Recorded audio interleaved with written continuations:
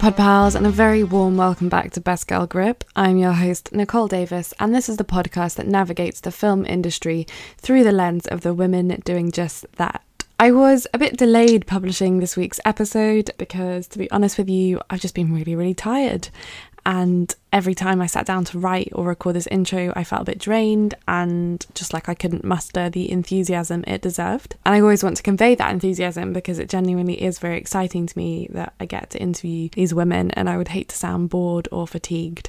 So I was sort of waiting for the energy to return so I could match the energy and the eloquence that this week's guest in particular brought to our conversation. That guest is Sandra Hebron, Head of Screen Arts at the National Film and Television School, where she leads the course for the MA in Film Studies, Programming and Curation. Previously, Sandra was Head of Festivals and the Artistic Director of the BFI London Film Festival and Director of Cinemas at Manchester's Corner House. She's also a qualified psychotherapist with a counselling business. We spoke about how she got her start in film exhibition, her time as artistic director of the LFF, and what direction she hoped to push it in. In doing so, we touch on ideas of cultural renewal and not staying in positions of power for too long.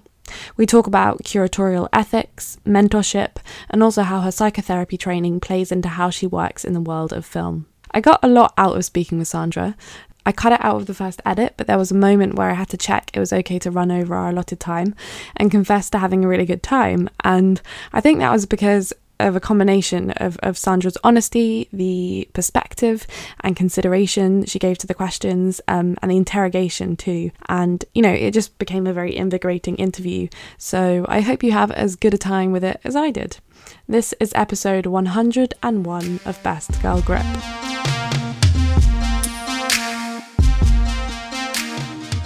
So I'd love to know if you went to university, and if so, what you studied there. I sort of went to university. So I went to Polytechnic. I went to Sheffield Polytechnic, which now is a university, but wasn't at the time. And in a sense, I'm really pleased that you've started with education, because for me, I think education was really important. I come from a background where people didn't really go to university, and people certainly didn't think about working in film. So for me, having access to higher education was really very formative experience, I would say. I studied in Sheffield. I went to Sheffield largely because it was a city that I wanted to live in. It had a great music scene. It had a lot going on. And I didn't study film, so I carry that sense of imposter syndrome with me still. I studied communication studies, which was sort of a mix of cultural studies, media, psychology, linguistics. So it was a very kind of broad-based education, I guess. And I think that's something that I carry with me, if you like. I have very eclectic taste. I'm very sort of magpie-like in the things that I enjoy. So it was a great course for me. It was also singularly the least vocational course that it was possible to do. That's interesting. And did you go into it or either come out of it with a sense of what you wanted to do afterwards as a career, or you kind of were still figuring it out? I didn't go into it with any sense. I mean, I think until that point, because going to university wasn't something that anyone in my family had done. So in a way, going to university or going on to study was the sort of point that I was leading towards. But I didn't really have any sense of what I might do after that. And similarly, when I came out of the course was quite a theoretical course, I would say. And I loved that. I loved all the sort of cultural studies theory of the 1980s, which is when I was studying. And I came out of it with just a vague idea that I might not continue to work within the sort of realm of theory. And so I faffed around for a while, and Sheffield at that time had a really vibrant independent film scene. It had a great umbrella organisation called Sheffield Independent Film. There were 2 Channel 4 funded film workshops in Sheffield at that time, Steelbank Film Co-op and the Sheffield Women's Film Co-op. So there was a lot going on, and I got very attracted by the idea of doing something practical, and I started to learn how to be a filmmaker through that sort of community of interest, if you like. And I was quite pious, I think, about the idea that I was leaving behind the, kind of world of theory, and that I was going to do this sort of practical work. And then one of my old tutors has kind of called me into the Polly and said, what are you doing? And I sort of said, oh, well, I'm, teaching youth workers how to make videos because because I'm sort of done with all this theory. And he was great. He just said to me, you do realize that it's possible to do both. Like, you can take your theoretical knowledge and integrate it into the practical work. That was a sort of moment of revelation. So I started to really think about what I wanted to do. I then went back into academia, where I worked as a researcher for a while, and I enjoyed that because it was a time when sort of feminist research methodology was very much an emerging area, and I really enjoyed that, but I didn't want to stay in academia. And I think that's when the idea of perhaps working in film started to take a bit more of a hold. But that wouldn't have happened had I not been in Sheffield, where film was so much part of the cultural landscape. Well, I'm interested in that because we'll come on to this later, but I know you spent a lot of time in kind of Manchester and stayed out of London. And I'm wondering, if that was deliberate or if you saw there being any benefit and whether your career progressed because you were based in the regions outside of London as opposed to coming to the city where maybe it was, I don't know, more competitive or just, not as vibrant in some ways.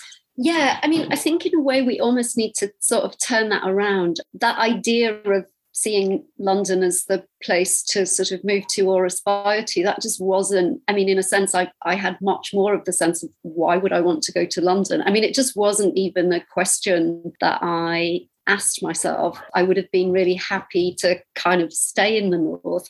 I never had any aspiration to move to London. Of course, later on, I needed to be in London some of the time, certainly when I was working in Manchester. It was never a sort of question that I asked myself. And actually, before I moved to London, I was thinking that I would probably move to New York. So coming to London it wasn't ever something that appealed to me. In fact, I had to be slightly persuaded to come here. In truth, when I moved here, I came here thinking that I would stay for a couple of years and see what it was like, but I didn't expect to stay.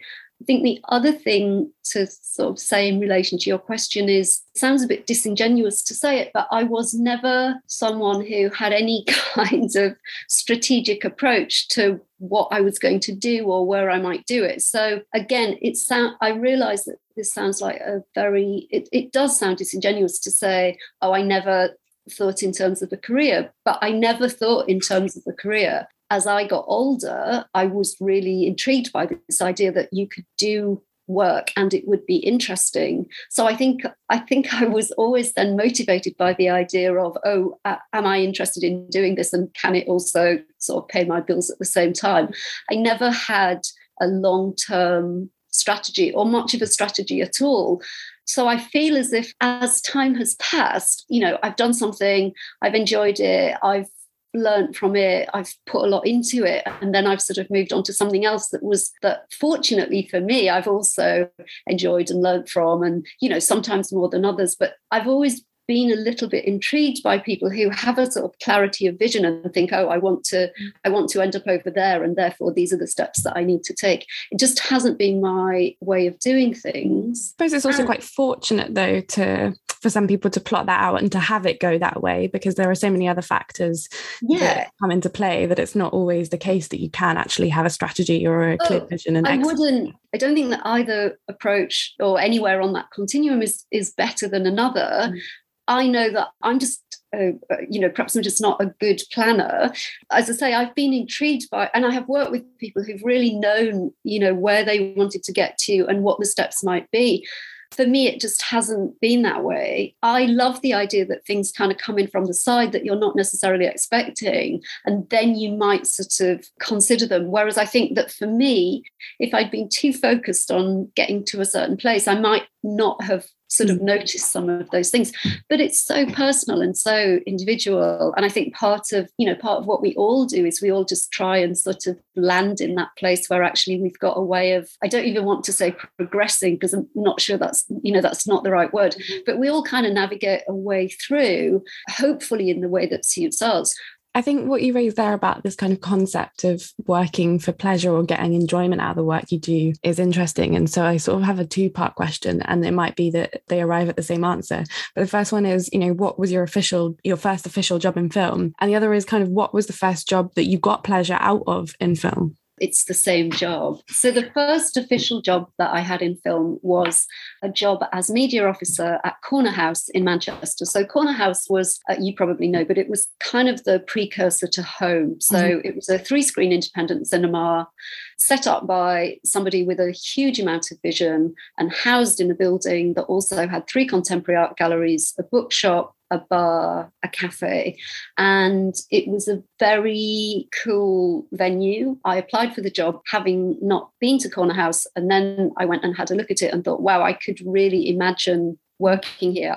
I loved the architecture of the building apart from anything else. The reason I sort of applied for that job and I think got it was because I had come from a sort of academic background. I'd also been active in the independent film scene in Sheffield. And this was a job that was within the cinemas department, but it was organising all of the events and talks and courses and things that contextualised the cinema programme. So it took my experience in education, if you like, and married that with my love of cinema, which at that point was very much, it's still a kind of developing area for me and always will be. But at that time, I wasn't somebody, I said it right at the beginning, I hadn't studied film. I wasn't particularly cinephile.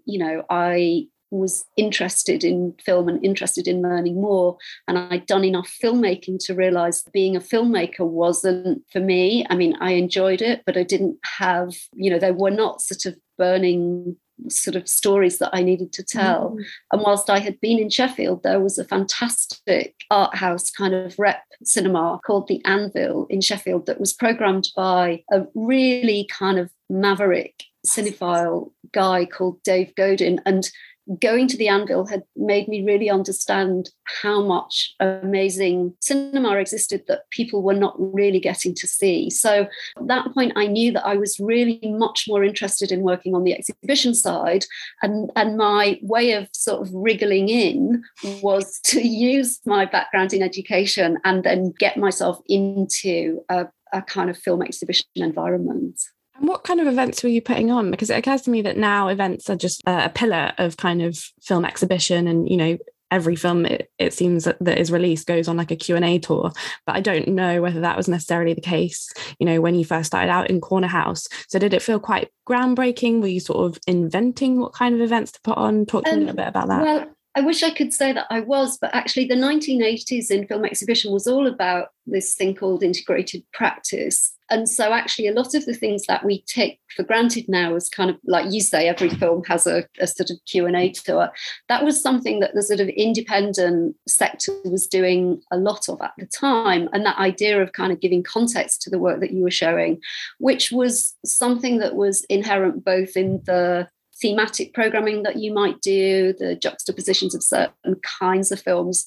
So it was really all about context. So the kind of events that I was putting on would have been pretty, I don't want to say common, but all of the sort of big exhibition venues at the time.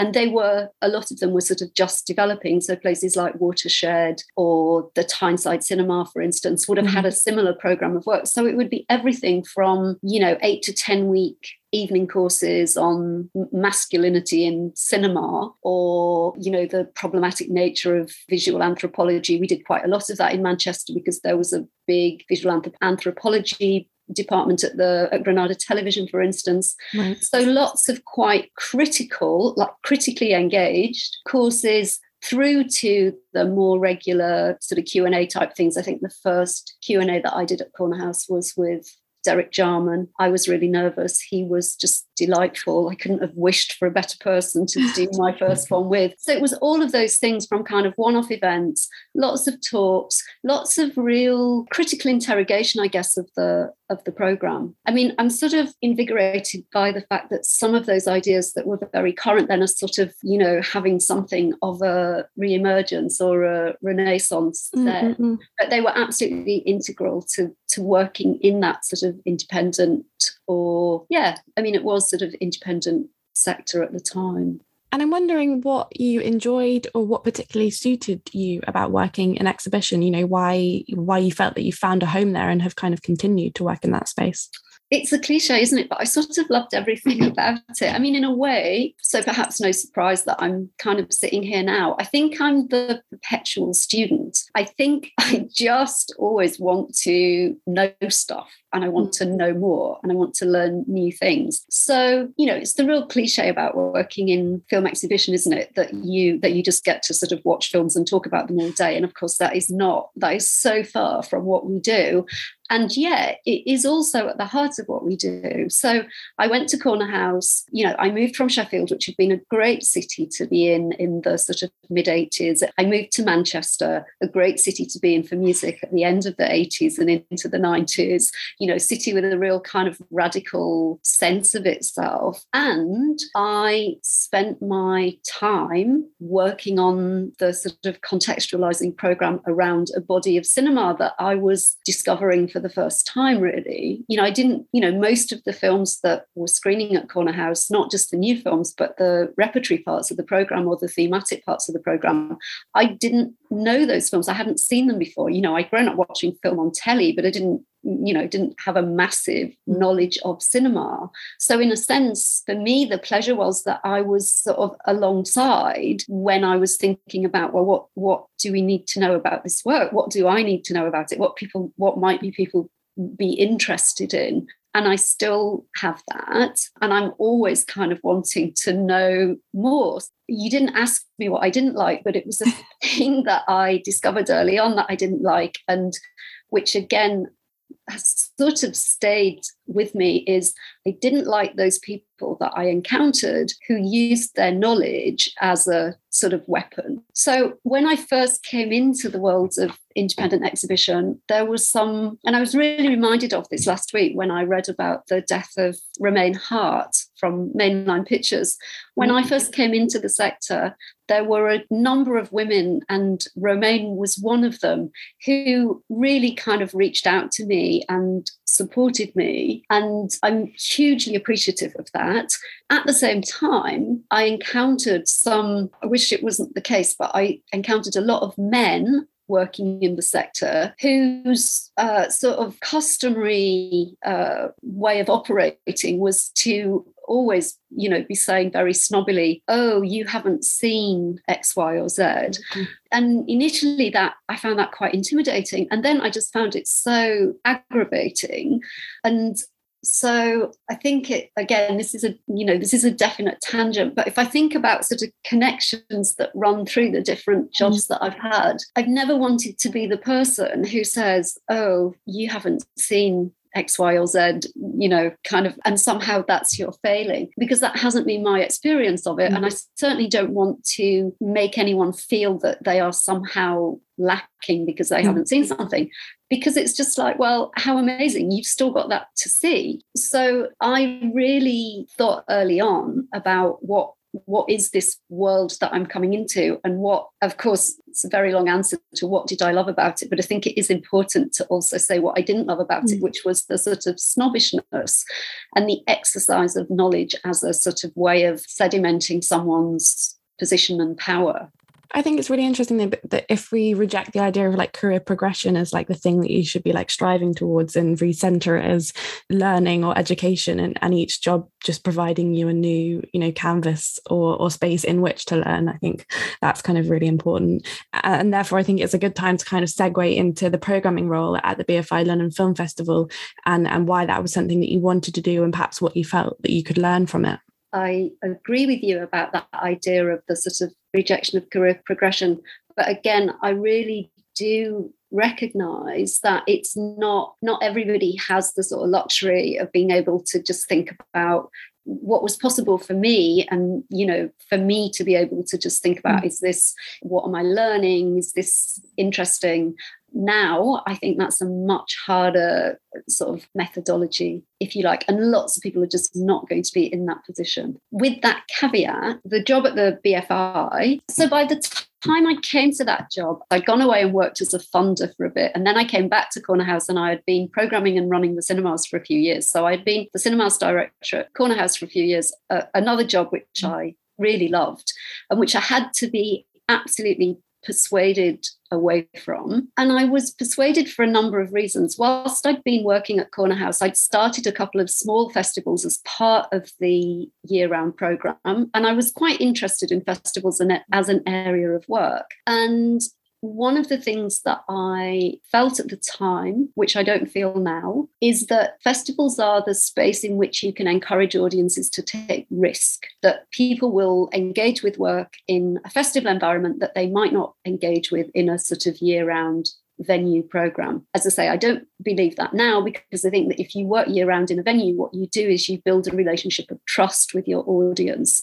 But at the time, I was like, oh, this is great. A festival could provide the environment to do that. I think I also had just reached a point where, you know, I'd been running the cinemas at Corner House for a few years. I'd worked at Corner House in total for 8 or 9 years. So it was sort of ready for a change. As I say, I had been thinking maybe I would leave anyway, and I was thinking about going to live in New York because I just was very invigorated by New York as a city. But part of what brought me to the BFI was the colleagues that I would be working with there. So Adrian Wotton, who was the head of the festival at that point, was someone that I had known from, we both started out in regional exhibition at the same time. So, you know, he was someone who I knew that I could work with well. We had done some projects kind of together before. But the idea of extending getting to learn about how festivals work, I guess, was one of the things that I was interested in.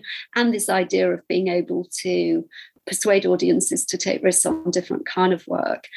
The other thing that I would say about that I learned very quickly, or that was a quick change for me, was all of the work that I'd done until that point had really been me thinking about audiences. You know, what might work with audiences? How might audiences find a route into this work? How do we make this work, kind of relevant to audiences? And even by the time I'd done my first year at the LFF, and also what was then the London Lesbian and Gay Film Festival and is now Flare, because I had a responsibility across both festivals. But I really started to think much more about what do filmmakers need. So I still kept that idea of the audience, but I started to think much more about what do filmmakers need and what can festivals do for filmmakers. And that was the moment when I sort of noticed that was quite a surprise, because that just hadn't really featured in the work that I'd been doing until then. But it was a very definite sort of turning point for me. And I think in a way that those two things then have become sort of equally important in the work that I've done since then. And I guess continues to be in the festival space, you know, like it's such a strong thread now that runs through most festivals that they have some kind of lab, or even, you know, with the inviting filmmakers to kind of come and speak about their work. I think there's one more thing that I would add about why I wanted to come and work on the festival, or why I was persuaded to come and work on the festival, specifically the LFF. And this is a sort of slightly arrogant assumption, I think, or position. So my experience with the London Film Festival at that point had been as a person working in a venue in Manchester who would come to the London Film Festival every year as an industry delegate. And I had not enjoyed my experience of coming to the festival. I felt like it was not a welcoming environment. And I had even seen a couple of screenings where it wasn't just, I mean, in a way, I guess I could have understood it, you know, regional programmer, not exactly, you know, someone that the festival would necessarily be, you know, rushing to embrace. That's, didn't like that, but I guess I can understand it. But I was at a couple of screenings where filmmakers were also didn't seem to be being well looked after. But I didn't find the festival at all hospitable or inclusive if you were not part of a certain little kind of coterie. And I didn't like that. And I'd been to other festivals that had felt different. So I guess I had that sort of arrogant idea that actually there were some things at the LFF that needed to change. And actually that I would be quite interested in trying to make the festival feel at least a bit more kind of hospitable and inclusive. And so then how did you progress from your role as programmer to artistic director, where presumably you're at the vanguard of the festival and therefore able to enact even more change? Yeah, I mean, it was really just through a series of, it's very dull. I was just internally promoted. So after a year as the programmer, I was promoted to be deputy director. And then when Adrian Wootton, who was the director, left the festival, I guess by that point I'd been the deputy director for quite some years.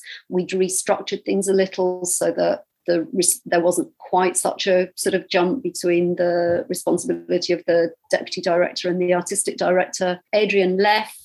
I was promoted to the role of director, and then I asked that the title be changed to artistic director, because I wanted it to be clear that I was still very involved in the programming and the sort of curatorial direction of the festival, because as you know, not all festival directors are.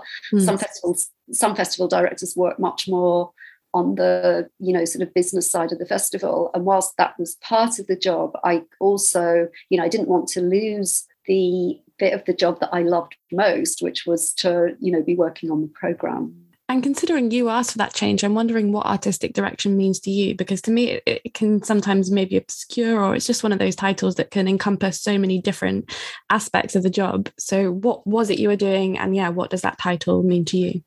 Yeah, I mean, I sort of take the point about it sort of obscuring. As I say, for me, I wanted that word in there just to make it clear that I was, that in a way what I had the sort of overarching, I had the view across the programme, if you like. So that idea of the sort of cultural remit of the festival, the sort of but would stop with me. Now, that doesn't mean that I was, an artistic vision is never, I guess sometimes it is about one person, but for me, it wasn't about me coming in and going, here we are, here's the artistic vision, here's what we're going to do. That wasn't the process at all. Especially in a festival like the LFF, which is a big festival. It has a lot of stakeholders. It has a lot of people who are very invested. It relies on the kind of knowledge and contribution and, expertise of lots of people. So for me, the idea of being an artistic director is partly about saying, okay, what's our rationale? What's the raison d'etre for the festival? What should we be doing? What do we need to be doing now?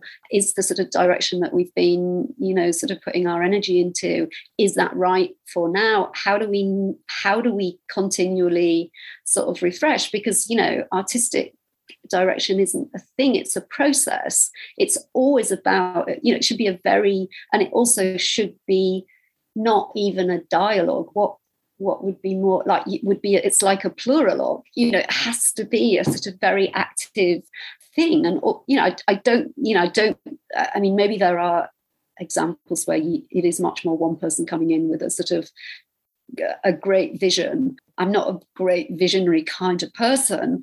I'm somebody who can sort of put their ear to the ground, I think, and get a sense of, okay, what might we need and how might we sort of achieve that? So that sounds really vague, I know, but it's a long-winded way of saying, that as artistic director of the festival, I would have the sort of, I would have the view over the programme, if you like.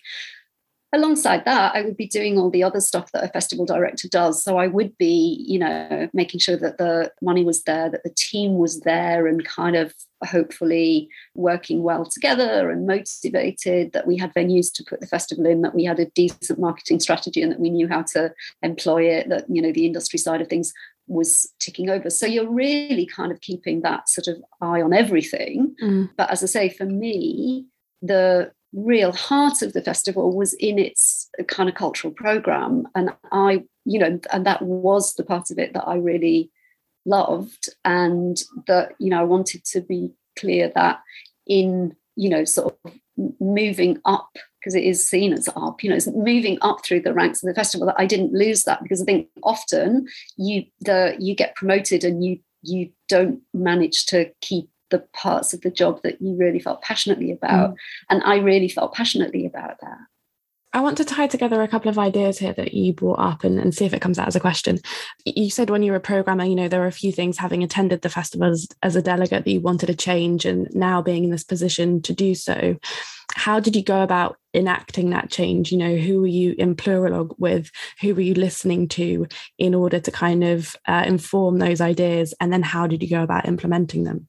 You know, who was I sort of talking with and listening to? Again, it wasn't really too different from how I'd worked before. So it was a mixture of some colleagues inside the BFI, but mostly people who were outside the BFI who were either already involved with the festival or more likely not involved with the festival, but perhaps they could be. I mean, I have to say that when I came to the festival, I think the fact that I came from that sort of very independent background was, I mean, that maybe wasn't one of the reasons why I got the job, but it was certainly something that I brought with me. So when Adrian was running the festival, Adrian was much more integrated in and embedded with, I would say, the sort of industry end of the ecology, if you like. So at that point, when I was programming, Adrian would be the person who was, you know, making a lot of spending more time talking with, you know, distributors and industry stakeholders.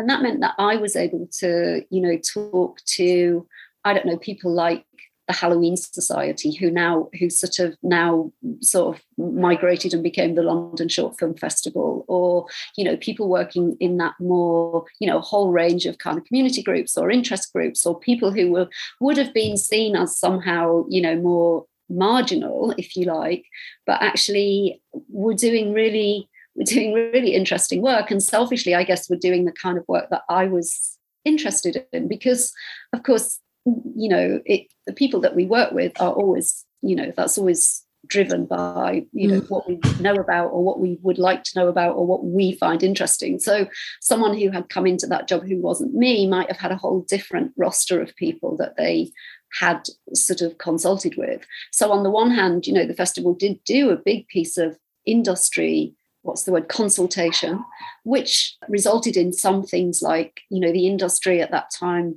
were very pro the idea that the festival should become a competitive festival. Actually, not something personally that I was remotely interested in, but the industry were, and so the festival kind of moved in that direction. Again, that all sounds kind of very vague, but the process was sort of, I think two things were probably happening. I think that there was a sort of strategic set of conversations going on with industry stakeholders, for instance. And then there was perhaps a more organic set of conversations, which was just me going, I'm new here. Who are the people that I think are, you know, doing interesting work that in a way that isn't about sort of co-opting their work, but is a way about saying, would you like a more visible, you know, like, is there something that we can, you know, work with you on? I think that sort of more organic process was going on too. But again, it's really, I think that work is very delicate because it shouldn't be, I think one of the things that I was always like not skirting around, but very mindful of, you know, the festival was comparatively well resourced. I mean, not compared with big international festivals, but it had resources that a lot of smaller organizations didn't have. And so there is always that question of how do you potentially work with people where you're starting out from an imbalance of power. Like, we have the money, we have the profile, we'd like to work with you, but I don't want that to be, oh, here we are, like munificent larger organization, you know, kind of in a very sort of patronizing way, wanting to sort of, you know, somehow promote your work. And also, as I say, really being very mindful of not wanting to sort of co-opt and exploit the people that we might work with. I probably spent quite a lot of time really sort of agonizing about how to do that. But to me, that was important because, you know, there is something about, if you work on a festival like the LFF, you have some sort of responsibilities and you have to be careful, I think, about, you know, not just who you work with, but how you work with them. I'm really pleased that some of the conversations around sort of the ethics of curatorial work are so foregrounded now, because we really have to think about them. And we always had to think about them, but we didn't always do it. And then, you know, kind of segueing more into your time at NFTS, I'm wondering what prompted your decision to leave the BFI, you know, why it felt like the right time to move on from that role. this is a bit sort of well rehearsed because I had to have because I got asked a lot about why I was leaving, because running the LFF was an amazing job. And it's a job that I know that lots of people would like or would have liked at the time. But I'm a really huge believer in cultural renewal, sort of on every level. So I'm certainly interested in cultural renewal for myself. We spend a huge amount of our lives at work, most of us. And actually, I reached a point where I was thinking, well, I think by the time I left the BFI, I'd been working on the festivals in one way or another for 13 or 14 years. That's a big chunk of anybody's working life. So I was getting ready for a change. The BFI decided to restructure, and they decided to put together the head of festivals with head of BFI Southbank and make that one job, which I believed wasn't workable. I didn't want to be that person. And I'd already started training as a psychotherapist by then, so I wanted to give some more time to that. Yeah, it just felt like it was sort of time. I also felt a little bit, again, I probably don't feel like this now, but I think at the time I probably felt like I was getting a bit too old to do that job. I mean, it's very, running the LFF is an amazing job, and it's also pretty exhausting, and it's very cyclical. So, in any given year, I would be able to tell you where I would be on a particular date.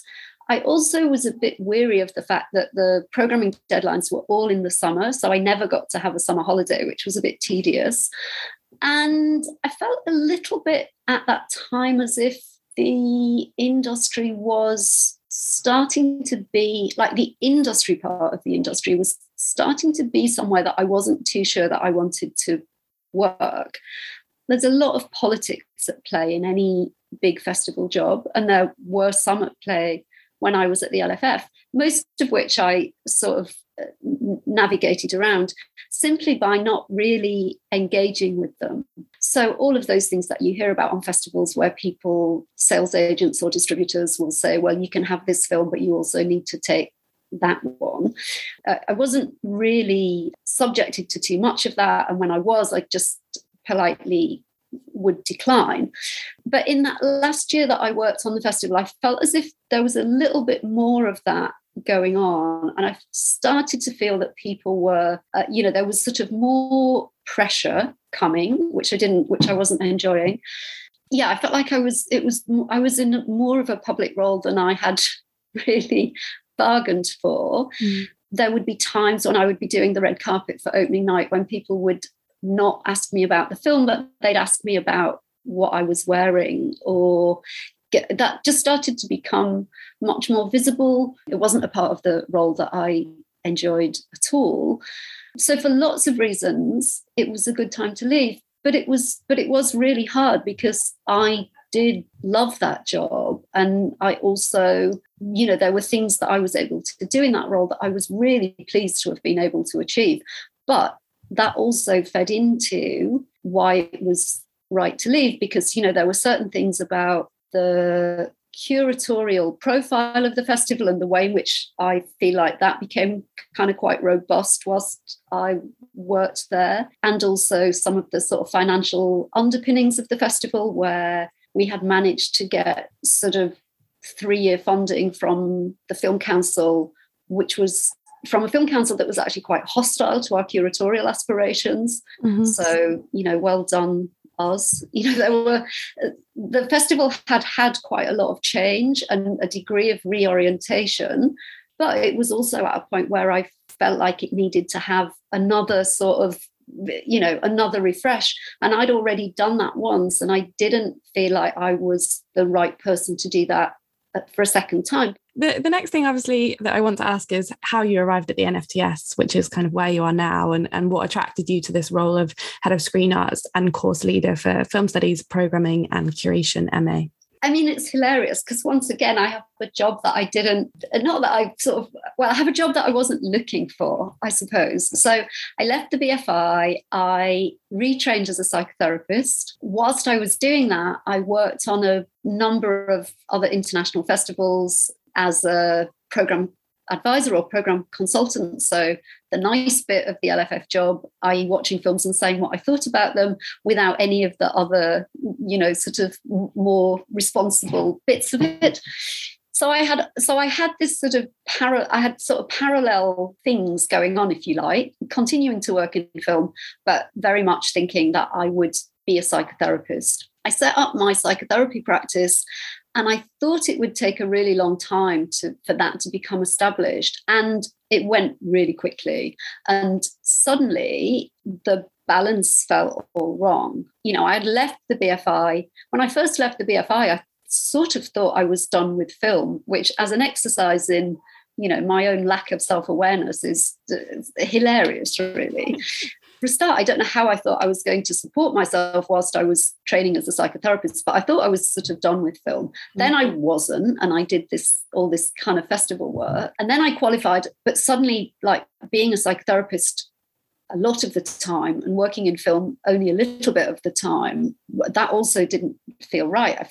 It just wasn't the balance that I was looking for. I had already had a sort of very limited relationship with the NFTS. I'd been in and taught a few sessions on festivals from time to time. So I knew I liked the environment. Anyway, the job came up at the school at a time when I was looking for more film work. And in a way, it sort of harks right back to that conversation we were having about my first job at Corner House, which was all about context and giving context to the work that's screened and how we think about the process of showing films to audiences. So the job here combines lots of different things that I'm interested in. The screen arts part of the job means that I work with students across the school to provide a sort of historical and critical education. Sounds a bit grand, but, I show lots of films, we talk about them, I bring in speakers.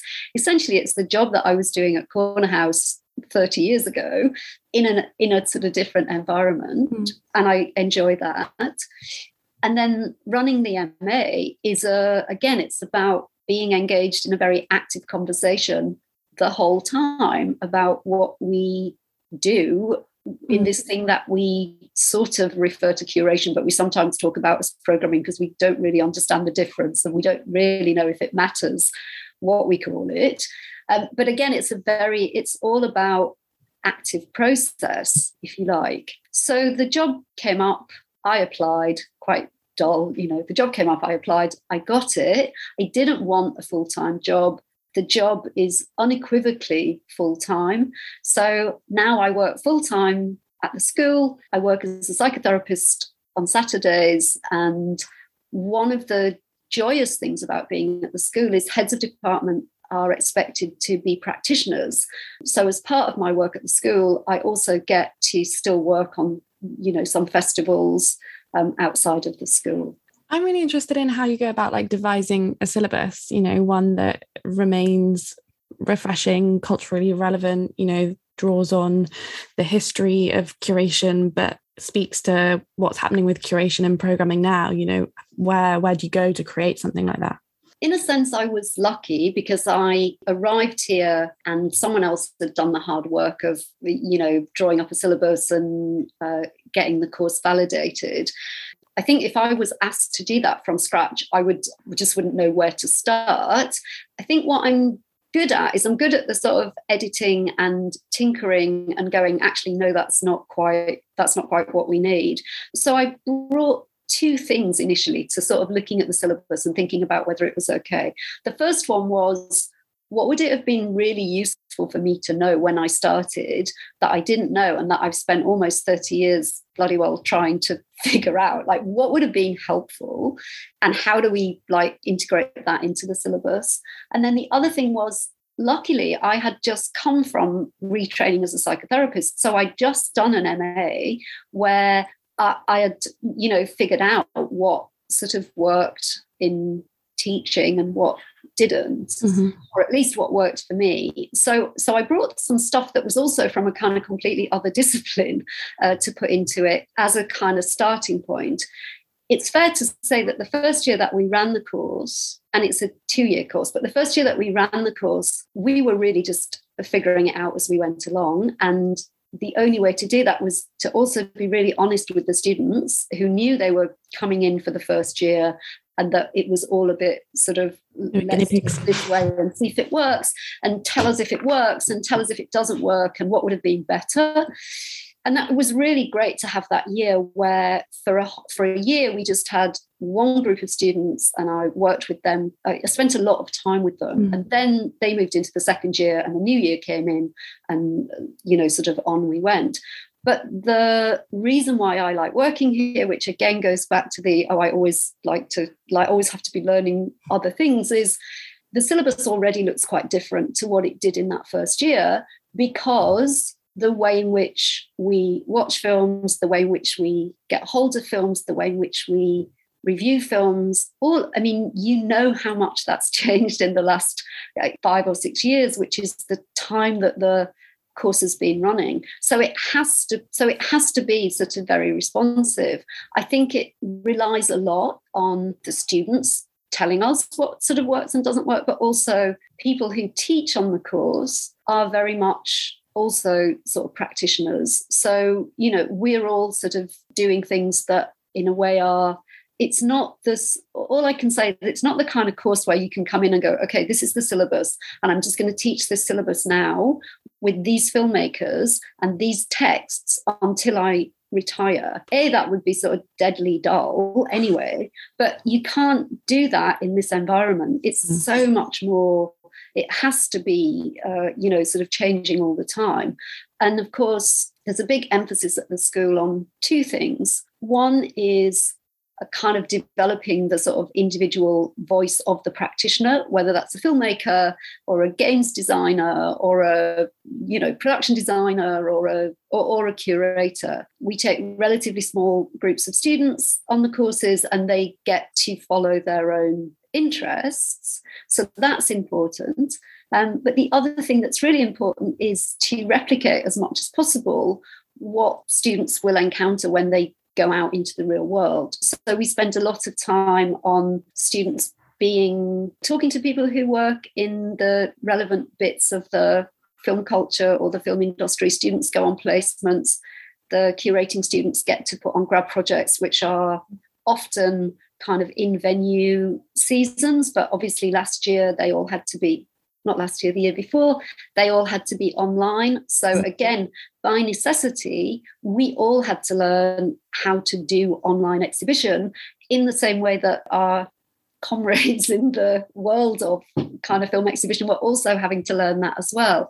So it's the thing that, that more than anything, it's the thing that sort of keeps me in the job, if you like, is that idea of we have to sort of always be refreshing. So it's also about every year looking at who we've got coming in to talk with the students, thinking about, again, how we sort of might refresh that, asking them who they'd like to hear from, because there's something great, I think, about working at postgrad level, where actually then again it is much more of a conversation about, well, I think this might be interesting, but is it interesting, or is it only me that's interested in that, and what would you rather have? And again, back to the sort of selfish part of that is then that's me also like hearing from people that I wouldn't necessarily think to get in contact with, or it's such a sort of invigorating process. I really like that idea of kind of being alive to individual interest or individual practice, and considering the fact that you've brought up the fact that you have a psychotherapy business. I'm wondering whether that has any bearing on,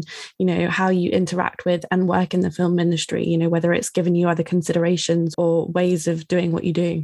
I think I always had this sense that the two areas were quite aligned. And obviously at the level of theory, film theory has drawn quite heavily on psychotherapy over the years. But I think it really, in a way, I wish that I had trained as a psychotherapist before I was running the LFF, because I think I would have understood a lot more about, what motivates people, and also what do people kind of need. I've had a lot of roles now where I've worked with quite large teams or large groups of people. And I think that question of, okay, we're like, how do we work together? What do you need in order to get the most out of what you're doing, or, feel like you're contributing in the way that you would want to? So I think there's lots of things about what motivates us. I'm endlessly fascinated by group dynamics and how people work in a group and who they are in the group. I think about it in the context, I really like working in the environment of a film school where people are making things, and that includes, putting together a thematic program if you're a curator, or putting on an event. That's a very exposing process. You're really putting yourself out there, and in the end, however much that's a kind of collaborative or a cooperative effort, at some point it's quite likely that you're going to have to sort of step up and kind of own the work that you've done, and that's really exposing. How do we prepare ourselves and each other for that? How do we support each other in doing that? It feels really important to me. And just the wider conversations that are going on in the film industry now about how the industry treats people and the implications of that on people's mental health. I mean, I'm really pleased that those wider discussions are much more on the agenda, but I certainly see it here in terms of how students are really having to, as I say, kind of put themselves out there, and, how we kind of support and work with that. I understand you've also been a mentor for industry schemes such as Guiding Lights and Women of the World. I'm wondering, what being a mentor offers you on a kind of personal, selfish level, and why you think it's important to pass on your own knowledge and guidance to whoever you're mentoring or the next generation. Yeah, I don't really see it as passing on knowledge. I think it is really about, I think what it gives me is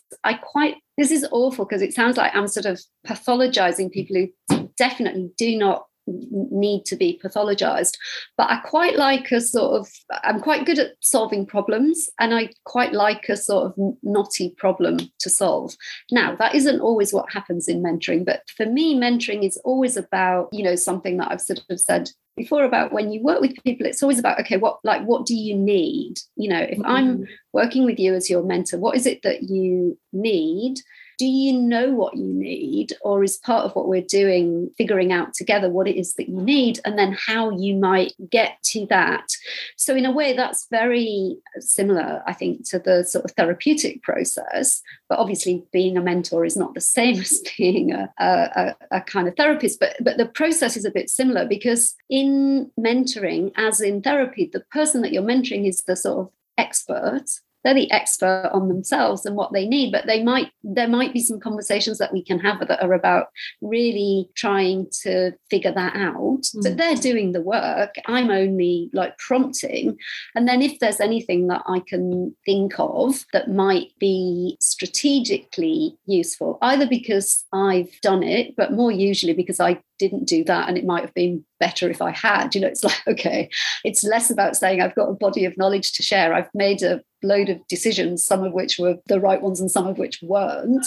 Like, are there things in that might be helpful? But in the end, it's always about that, the person that you're working with and what they need and what helps them get to that. I'd also love to know if there's something that you consider to be the biggest learning curve of your career thus far, or to frame it differently, something that maybe you'd have benefited from learning earlier. I mean, like where to start? Honestly, I have been very bad at saying no to things. So I think it sounds absurd, but I think recognizing that it's fine to say no to things, and to do that without going into a long and tedious explanation of why you're saying no.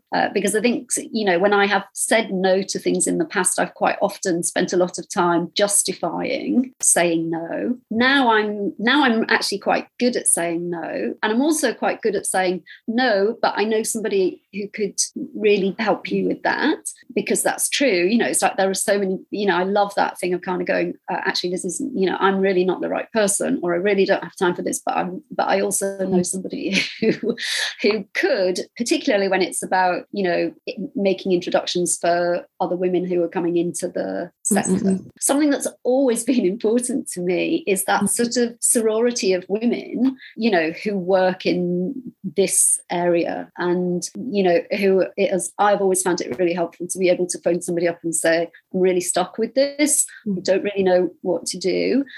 Do you have any suggestions? And similarly, then, you know, the sort of quid pro quo of that.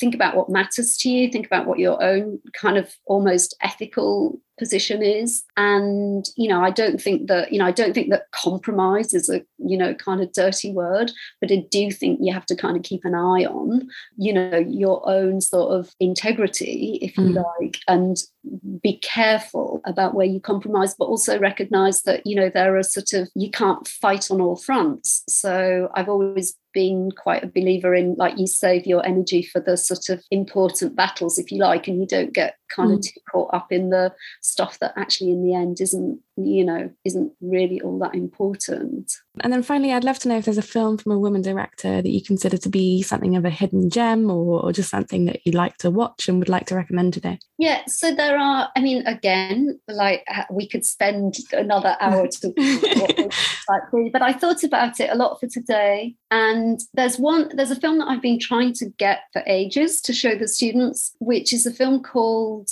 Bedevil. It's by an Australian Indigenous artist called Tracy Moffat. Now, Tracy Moffat is really known as a kind of photographer. She's a successful artist. She was the first kind of Indigenous Australian woman artist, I think, to represent Australia at the Venice Biennale a few years ago, but she made some films early on in her career. So she made a number of shorts, one of which is called Nice Coloured Girls, which sometimes gets screened. But Bedevil, which is a sort of portmanteau or sort of anthology film, like 3 different ghost stories, that's really hard to find. So I'm on a mission to find that and to screen it. And then the other one, more recently, and not completely not seen, does get screened from time to time, but a film that I screened in, I think, the last year at the LFF, was a film called Double Tide by Sharon Lockhart. And she's also a sort of artist filmmaker. And she worked a bit in the past with James Benning. And obviously, you know, James is in the public eye at the moment because of Erica Bolson's book on 10 Skies and the screenings around that. But Sharon Lockhart makes really interesting films, often on the subject of work. And Double Tide is a really beautiful film. It just follows, in a very kind of slow cinema way, the work of a woman who's a clam digger in Maine. And it's about the sort of repetitive nature of her work, but also it's about her relationship with the sort of natural environment. And unlike a lot of slow cinema, it's less than 100 minutes long. So it's about duration, but not endurance, which is my favourite kind of slow cinema. A really beautiful film. So I would very much recommend that. Amazing. I can't speak for my listeners, but I thank you for bringing those filmmakers to my attention, because I hadn't heard of either of them. And thank you so much for your time today and for your perception and eloquence. It's been a real pleasure speaking with you. Thank you, Sandra. Well, I've really enjoyed it, and I've really enjoyed your sort of flexibility in terms of the like meandering and the directions that we've gone in. Thank you for listening to this episode of Best Girl Grip. If you liked what you heard, please do rate, review and subscribe. It really does help to get the word out. If this is your first time listening, there's a whole bunch of episodes to keep you busy on Apple Podcasts, Spotify and Acast. But if you're up to date, hold tight and I'll be back next Tuesday with a brand new episode.